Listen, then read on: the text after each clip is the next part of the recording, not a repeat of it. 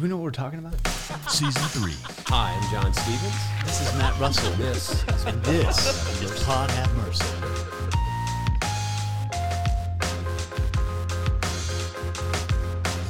Every time I feel the Spirit moving in my heart, I will pray. Every time I feel the Spirit moving in my heart, I will pray.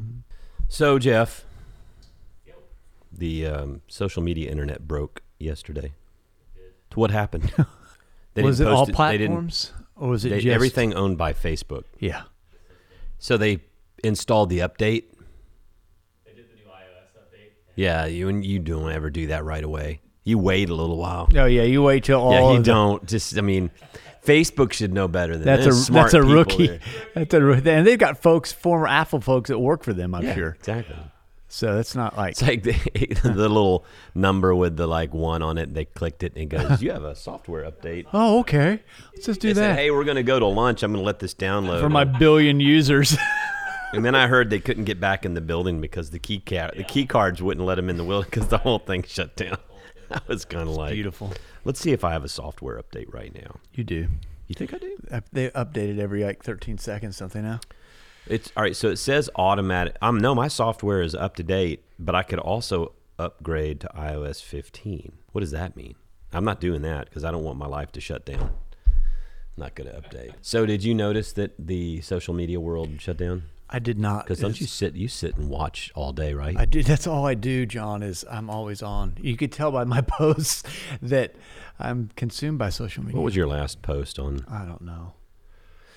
Can you imagine how many people in the United States and across the world like didn't know what to think about things without Facebook? But didn't you say earlier who to be mad at? Like, what do I do? I don't know who to be mad at or who to like.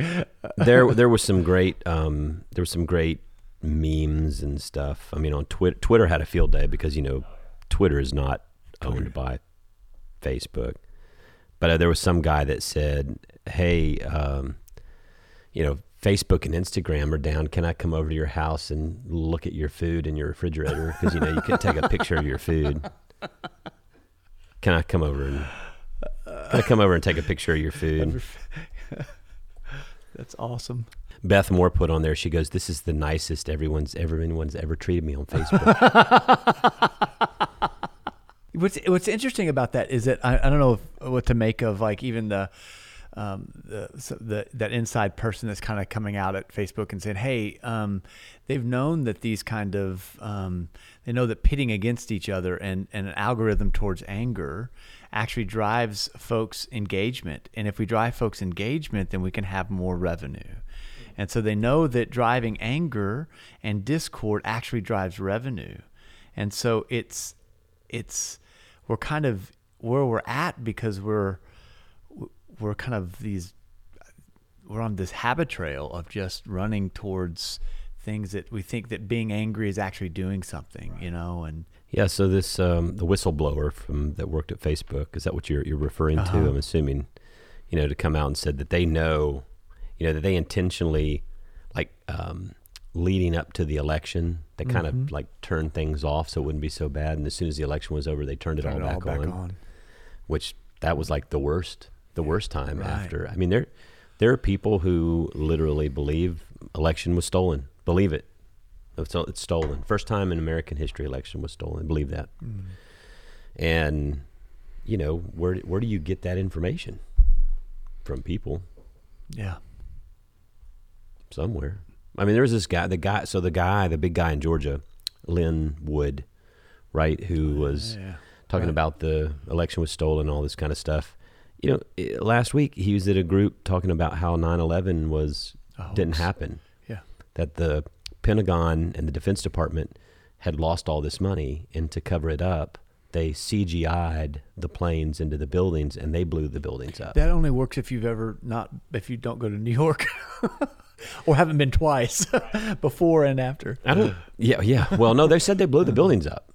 Oh. But the government blew the buildings up. Oh, they CGI'd the planes into CGI'd the planes, which, I don't know how much you know about CGI in 2001, but CGI wasn't real good in 2001. Go back and watch Jurassic Park. I was just going to say that, right?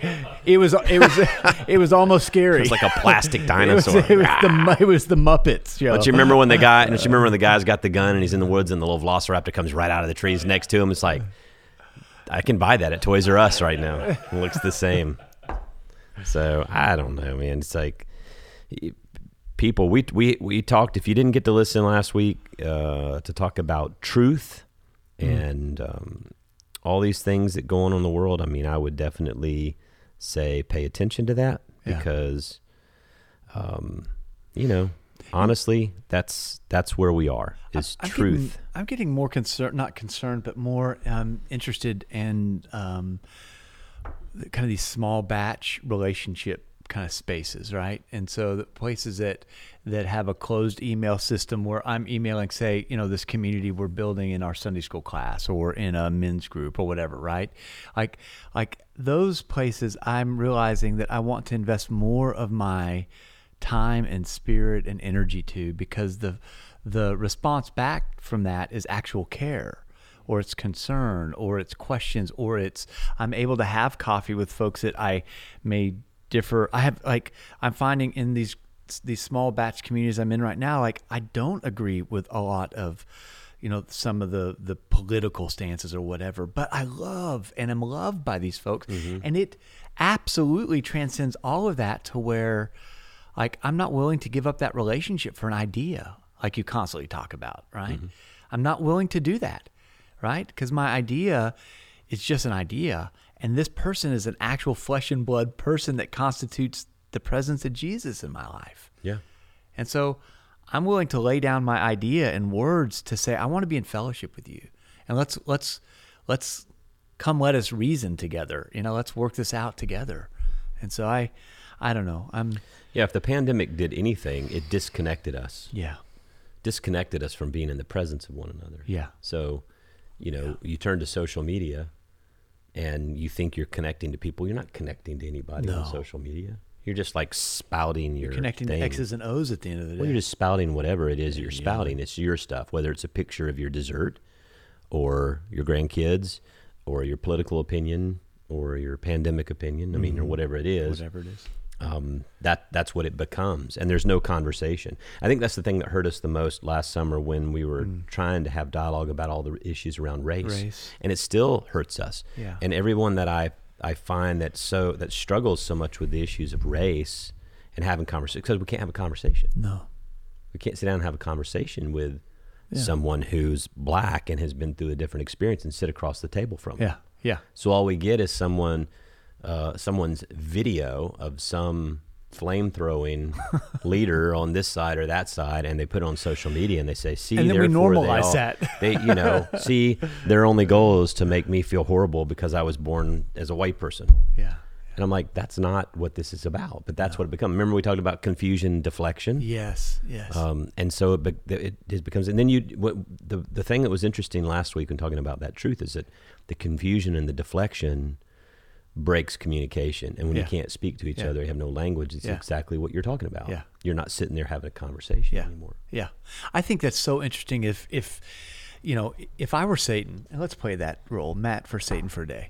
There's a sense in which you would want to create, and it reminds me of the Screwtape Letters from C.S. Lewis, where Wormwood, if he could make them busy, he could distract them from the gospel. And I think that what I see in that, which we were talking about last week, is it feels like in kind of the terms I grew up in, the tool of really the enemy of our souls that would want to sow confusion among us and distraction, right? Then it can keep us away from each other.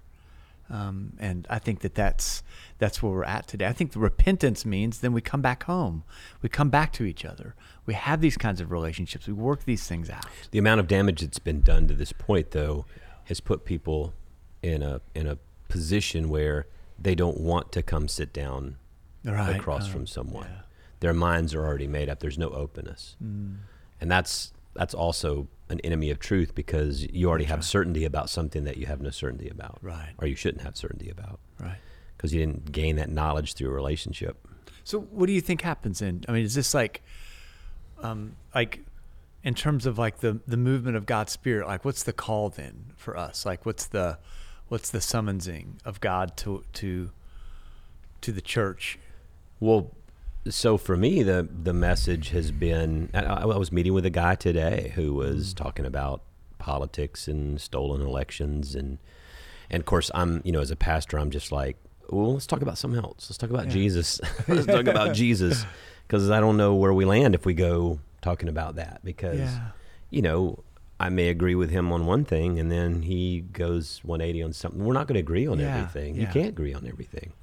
But we agree on issues around faith. I think the church has to, I've said this every Sunday, you have to be more faithful to the text. Yes. You're going to have to be prophetic, all right? Yeah. You're going to have to agitate the comfortable and comfort the agitated or afflicted. And you're going to have to strive to be in community, right? Whether it's online or in person, but you're going to have to strive to reach out. And you're going to have to get outside of your own little circle of your echo chamber. You're going to have to be intellectually curious. Yes. And be receptive to those who are different than you are. I mean, the church has to just model humility. Yeah. If God is going to be the center, then I'm not the center. And if I'm not the center, then my ideology is not the center around which everything else orbits. If God's the center, then everything has to operate and orbit around God, which means I got to love, I have submission, I have humility, I have obedience. People don't like those things nowadays. No. I don't know that they've ever liked those things. Right. But I also think that when in kind of fat times culturally, those are kind of add-ons.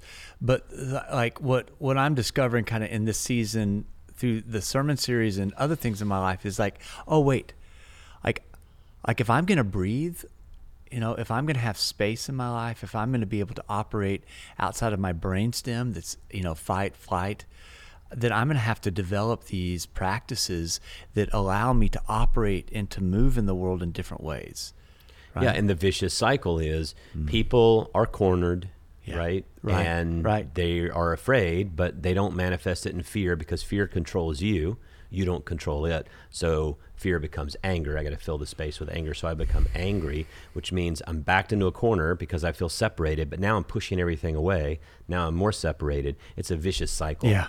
Yeah. And at some point, you're going to have to lay down the anger, admit the fear, and say, I want you to come over here, and I want to come to you, and I want to have a connection.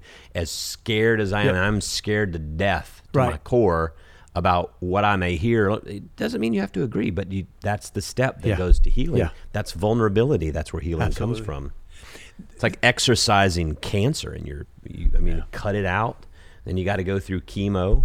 There's a process by which you get right again. I think that's kind of where we are. Yeah. There's a book that was out a while ago called Emotional Intelligence, and I think the guy's name was Goldman. He said that the one question that emotionally intelligent people ask, and it's a capacity you can grow in, is why? Why am I angry? Why do I feel angry? Right? And I think that David asked that, I think, in the Psalms, why are you downcast, O my soul? He couched that question differently. And I wonder if that's the capacity of like mature Christians we have to keep. Maturity means that we're going to ask these questions. Why am I so angry? Or why am I so fearful right now? And ask that and let the Spirit reveal to us why that is, so that we can begin to dissect and ask and put that out in front of each other, like you're saying, in vulnerability with each other. But you know what? People are going to have to take a step. They're going to have to. They're going to have to venture outside of their zone. Their zone to do that, or there's no healing. No. And it's kind of like all these stories you hear about. I've known all these people in ministry, and they're older. It's like they grew up on the farm, right? Yeah. And they got all these symptoms. It's like, you should really go to the doctor and get that checked out. I'm not going to the doctor. I ain't going to the doctor. None of them Which doctor all doctor? stick me. Yeah. You know, I never been to a doctor and not going to I the just doctor. need some more bacon. That's all I need. But I mean, I've known, listen, from South Georgia, trust me, I've known a lot of people like that. Yeah. And then, you know, may not be anything bad. It could just be aches and pains. And sometimes Yeah. it's like cancer. Guess Yeah. what? It's stage 4, stage 5. There's cancer, nothing and they you've can got do. 3 weeks. Even though you've had symptoms for years, but you never Yeah. went to get it checked out. That's what I see now is like That's right. there's symptoms manifesting themselves in our lives, but we're not stepping out to actually go get it diagnosed. We're not willing to put ourselves That's right. out there to get it diagnosed.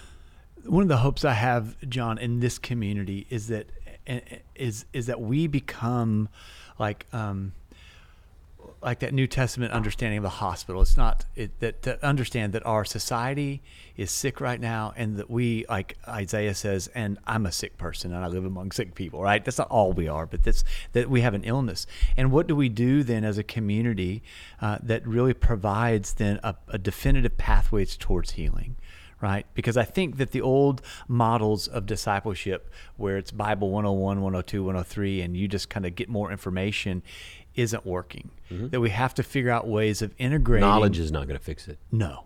We have to figure out ways of integrating this knowledge into the way that our limbic system, our emotional system is hardwired. And how do we do that? I mean, we're talking about practices, we're talking about small groups, we're talking about accountability. Those kinds of things that were kind of add-ons now have to become almost this training program for how we move in the world, how we breathe every day, how we allow the Spirit to animate our lives.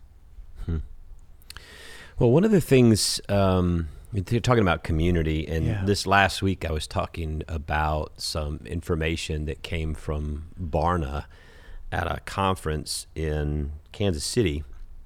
And it looked a lot at kind of what's happened, what's changed during the pandemic. And it talks a little bit of what we're talking about, connection. I thought we'd talk about it for just a couple of minutes and then bail out of here.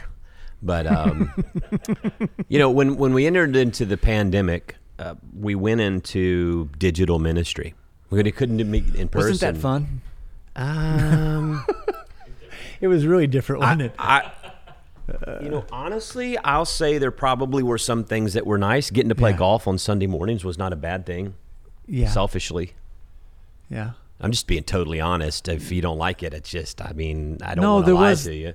I'm not going to lie to you and say, oh, I was at home praying. I was practicing while the stream was I was online. writing sermons.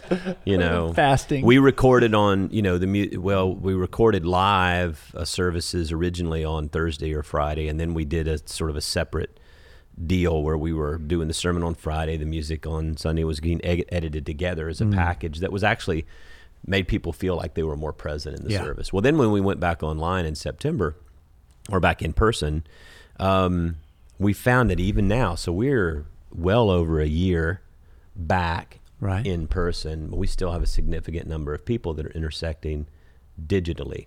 Or I would say now that are engaged in some hybrid of part things in person, part things digitally. Yes. And a couple of the things they looked at is like, after COVID-19, what kind of church service gathering will fit your lifestyle the best? And they looked at churched adults, and then they did it by generational age groups. Gen Z is the youngest, up to 23. Millennials, Gen X, that's our generation, and baby boomers. And of course, you can see the oldest generation, the boomers, are like 71%. I got to be primarily physical. We've seen this on Sunday morning. So when you look at the 50, 60% return rate, the vast majority of them are boomers. We have all ages, but they're way more boomers. That's right. And when you look at primarily digital gatherings, that's the orange. That means that's the way I want to intersect primarily.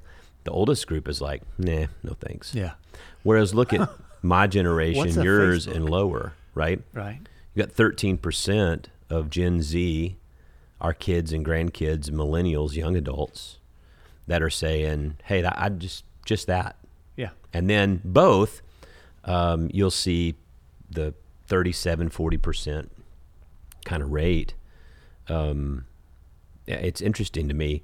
What kind of church service gathering fits your life? Well, again, same deal. The older they are, the more physical gatherings are important. There's a picture of my steak. Oh, look at that. Did you make that? No, I didn't make that, but it looks pretty good. Oh, that's really good. After the pandemic, 63% of churched adults believe churches should use digital resources for purposes of spiritual formation and discipleship. Yeah. Yeah. So we've always been thinking, well, we got to go to digital. We have to do more stuff digital, but we never would before the pandemic. That's right. I'm not really sure why. We tried, but like we never did. I remember all the time, we should do like an online Wednesday night digital Bible study. And you'd never pull the trigger. No. We had the capacity. Yeah. Because we started using Zoom like day one of the pandemic. Like it was there. Yeah. We just didn't want to do it. And so it's all the things we needed to do, just like Lisa Greenwood said, pandemic just accelerated the rate of change. Yeah, that's right. Everybody's done it. My mom does happy hour on Zoom. Wine and bunko and, all the kind of stuff that they do, their little wine parties with their ladies. Yeah. There's some things that I think that work really well on Zoom. Like I could see, and this is going to probably put me in that Gen X category. But I mean, there's something about being physically together and worshiping that like there's no substitute for me for. Being in. Now if I want to listen to a sermon, I can get online and listen to any podcast. There's something different showing up, worshiping, and then having a sermon there that like now the Bible study that I do on Friday is awesome. I think it may be as good, if not better, online than it is. I mean, there's a physical dimension that would be good, but we've got people that are coming from all over, and we've built this little growing community online of 60 folks that show up every week. Yeah. Right? And people don't want to move back to in-person because it would mean that the folks that are outside of Houston couldn't come, all that. Well, there's that, and then there's this right here. And I want you to think about how this plays out in having hard conversations around faith. 87% of church participants, this means all demographic ages, right? Church participants of digital discipleship feel that digital forums for discipleship provide a safe space to speak openly. Yes. What do you think that means for you? Now, this is data. We have to interpret it, right? There's still a preference for physical worship gatherings, but this thing stood out to me. 87%. I mean, we're talking about, let's just say 90%. Round it up. Just go there. Because I like 90. They feel that digital forums for discipleship provide a safe space to speak openly. Now, I don't know necessarily that means they don't feel like they can speak openly in another one, but This there's something to this to think, okay, if we're going to have difficult conversations around things, man, maybe I've been fighting so hard to think we got to get to the place where we can get people in the room looking at each other across the table. But I don't know that maybe everybody feels safe to be honest or share in that type of an environment. I don't know. It's interesting to me because in some of these forums that I wonder if there is a sense in which digital space doesn't, like I can say things, but also, and I'm not saying in like mean ways or something. I can test drive a thought in front of somebody that I know, might not agree or whatever. I can test drive that thought in a way that my physical body is distant and I have a little space on. And I also know that I'm not going to run into that person in the parking lot. There's not the meeting after the meeting or before. It's really about me kind of gaining knowledge to be able to interact on a physical. So I think about some meetings that I've had on Zoom over the past year and a half. And I'm trying to think if there were any, not controversial meetings or studies or anything, but just whether they be staff meetings or conference meetings or Bible studies. So think about if you don't know, if this is over your head and you don't know Zoom, you're probably not listening to this podcast anymore. But if you know how Zoom works, right, you know that everybody's on there. You can, as the facilitator, I can mute everyone. I can control, shut up, if I want to. But there's a chat session. So people can dialogue and chat. But what they can also do, and I've experienced this a bunch, they may send me a private message on the chat. Yes. And it's a question. Yes. This happens all the time. Whenever we have a staff meeting or a staff education session, or we're talking about difficult issues. It's like passing someone a note in the old days. They want to be heard, and they feel safe to send it to me, Yeah. but they don't want everyone to know it's what they said. And so a lot of the times when I look at it, sometimes they'll say, hey, I don't know if this fits right here. And I'll send back a note. Do you go ahead and ask this question? That'll be fine. And then sometimes you can tell they're sending something and you're like, they don't want everyone to know. So what I do is I'll own it and say, hey, you know, I've heard from someone X. Their anonymity is protected, but their voice is heard. And so they feel as if they are plugged in. But think about the vulnerability. So if you're talking about a safe space to speak openly, you couldn't do that if you were all in the same room. Yeah, no, that's right. Not unless someone texted you. If they knew your text, which that doesn't seem to work. Yeah. Or if they literally slid you a note. Yeah. Right. But Zoom, in real time, as you're meeting and talking, there's other pathways people are able to, to either critique or ask. That's really and they can do it in front of everyone, or they can do it in front privately of no one and just send it to you. Mm-hmm. And I think, wow, that's it's a real interesting way to allow a voice to be brought into space without someone feeling ashamed or embarrassed by asking it. Because a lot of the times what I've experienced is it's not that, it's really more that they think they're going to sound stupid, or they're not troublemakers. They're not trying to start a fight. They're not being negative. They have a real legitimate question, but they feel really self-conscious about asking that in that space. Tender and kind of timid about it. Yeah. And so that gives them like this little safe space, because they know too, if we're in these places, if they send you that private message, the first thing you do is go, oh, well, Matt just sent me a message that he says he thinks this is all a bunch of bunk. Or now I'm sure that there have been people who have done that during the pandemic. Yeah. And guess what? You lose. There's no safe space there anymore. Thought it was private, and now it's public. Yeah.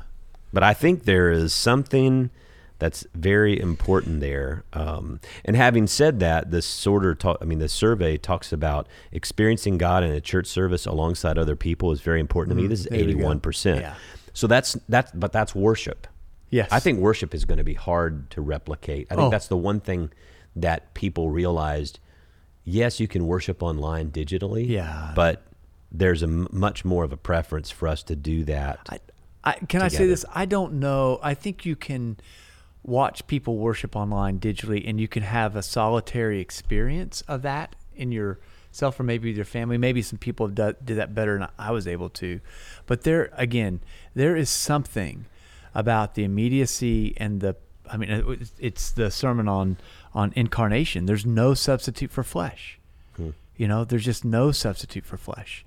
And so I think that's why worshiping together for me is like I'm more hungry for it than not coming out of the pandemic. Yeah, there's a lot of information in this thing I thought was interesting. They talk about using prayer as an engagement on-ramp, because the emotions that come out prompted by prayer are very powerful things. But the 5 insights they gave is, there seems to be a warmth to digital and hybrid ministry that I think we didn't realize we could create, right? There's a preference for physical worship gatherings still, for people to be in worship together. That's still there. That didn't go away, although it is slow for people to come back.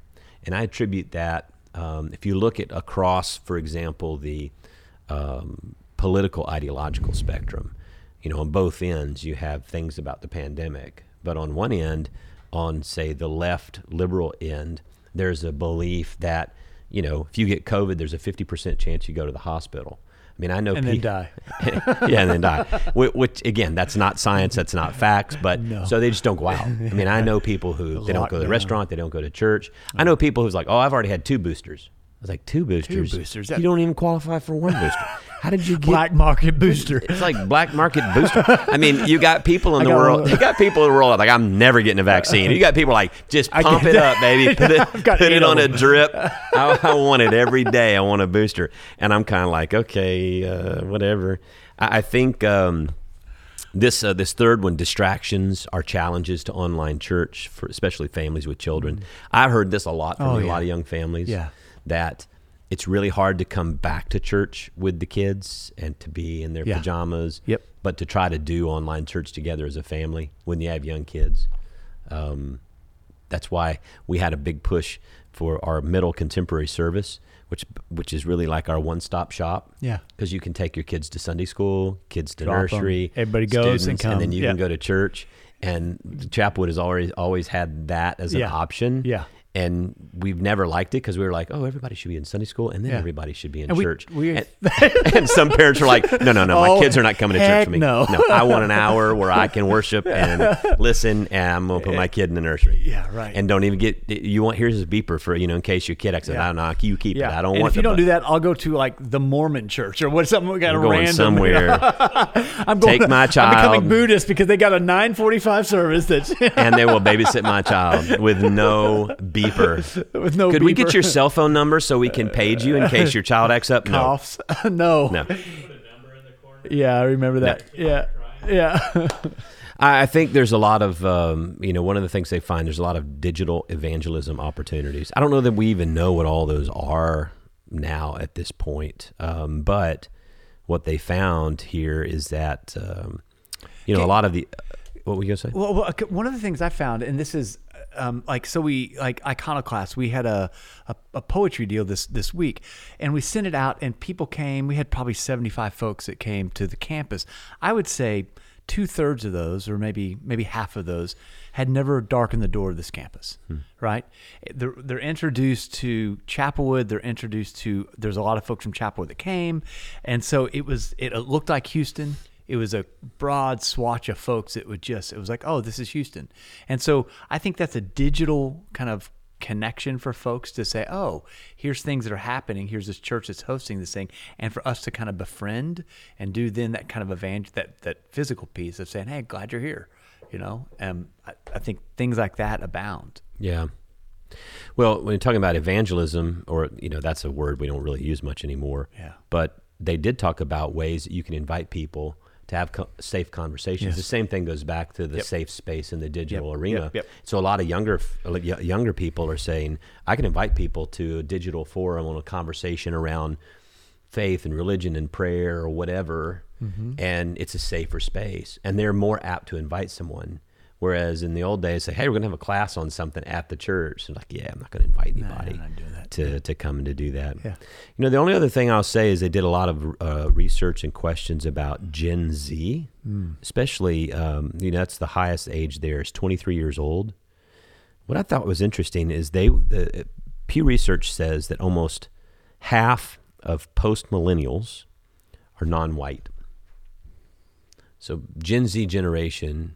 Now, in this particular survey, this was the Barna survey, 63% that took the survey were white. That's what this breakdown is. But what they said is that indicates that almost half of post-millennials are non-white in the United States of America. And I think that's why you've had a lot of conversations around race, a lot of fear for some people that they're losing things, or losing identity of what they believe America to be.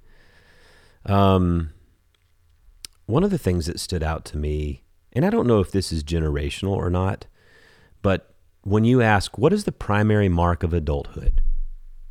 And you ask every generation, right? Every generational group, millennials and Gen Z answered these in certain ways. But look at this. If you said to a Gen Z, someone who's 18 to 23 years old, what's the primary mark of adulthood? They'd say financial independence. By exponential. Whereas the generation above them, millennials, would say emotional maturity. Now, Mr. PhD, explain to me what that means. Wow. Well, there's an age difference, right? So, and I think you also have social media with a bunch of influencers that look like if you can just make money, that's when your life is secured, right? I think in terms of the Gen Z. But I don't know that. I mean, that's it's almost flipped, right? It is flipped. And so you have. And you think about emotional maturity, that's a group that's from 24 to say 40? Yeah. Or around 40? What do millennials go up to? Almost that much.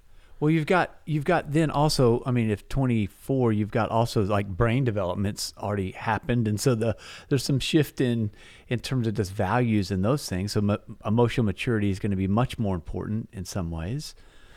I also wonder if Gen Z is wondering how. I mean, I think the fear of kids that are just kind of entering into that are like, how do I make money? How's this going to work out? Yes, 24 to 40 Yeah. would be the range for millennials. Okay. So 24 to 40, the primary mark of adulthood is emotional maturity. I kind of think I like that. that's the primary mark of adulthood. It's emotional maturity. Yeah. When will you be most secure in life? They asked Gen Z. 51% said happiness is the ultimate goal in life, but look how they define happiness. Yep. What does happiness look like? Money. Success. Yep. 23% education, 20% family, 8% spiritual, 6% health. You know, these statistics are interesting. One of the things I tell people too, when you look down here at the pressure of this young generation, how have you well-being, anxiety, depression, Gen Z facing epidemics of anxiety and depression. Look at this.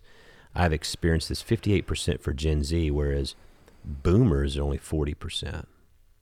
That's a huge difference. And they don't feel that the church is talking about these things. I mentioned that last week in church, of all places, because they never hear their church talking about loneliness, depression, anxiety. And it's the biggest thing that generation is dealing with it more than ever. And I tell people, you know, for me, if you look at the young generation, if you look at our kids, they have a double dose of pandemic. So for me and you, we have to deal with the pandemic. Our families, the world, our job. Our kids have to deal with the pandemic, school, friendships, whatever. But they also have to carry the anxiety of their parents. Right. And children they have superpowers, especially young children have these superpowers, this like receptivity gene where I always love it when couples come to me and they say, well, we're having marriage problems, things are not going well, but we haven't told our kids don't know anything about it. And I'm like, no, your kids know. Dude, they've known for months. They may not even be able to articulate like exactly like language wise, but they know something's up and they carry that anxiety. That's right. Them. And so I think we have to be honest about that and provide ways for parents to equip parents and equip children to talk about it. That's right. This is not going to be my grandfather's world where you just cowboy up and you got through it. No. You know, he was in World War II. He suffered from PTSD, but you didn't get to talk about PTSD. There was no PTSD. No. So it manifested itself in other ways. That's right. And not all of those ways were healthy. Right. You know, I don't know that I go back and look. There's a lot of things about my grandfather I admire, but a lot of things about just what was swept under the rug and never talked about. Never. Yeah. I think we're healthier now. And in some ways, though, we've got to use the resources that are available. That's right. Us. That's right. I agree with that. That's where the church is a hospital, you know, for those that are hurting. And we've got a whole generation, all of us. We've got a whole generation that are saying, "Hey, I'm taking on more water than I got capacity for." And if the church doesn't, I think, pivot and begin to talk about practically determined solutions that are root systemed in the kingdom of God, we will continue to offer things that no one needs. I think what we need to do, Jeff, is we need to find us like a group of young people and have them come on the podcast with us. Let's do that. Like church, not church, unchurch, you know, and just like have a real conversation or do an off-site somewhere, give some safe space. I think that would be pretty cool. That'd be I think great. just to hear kind of what the struggles, because it's different. A kid who grows up in church is in church versus a kid who grew up in church that's not now in church, or a kid who didn't grow up in church. Anyway, anything else? Well, I'm John Stevens. And I'm Matt Russell. And this is Pod Have Mercy. Every time I feel the Spirit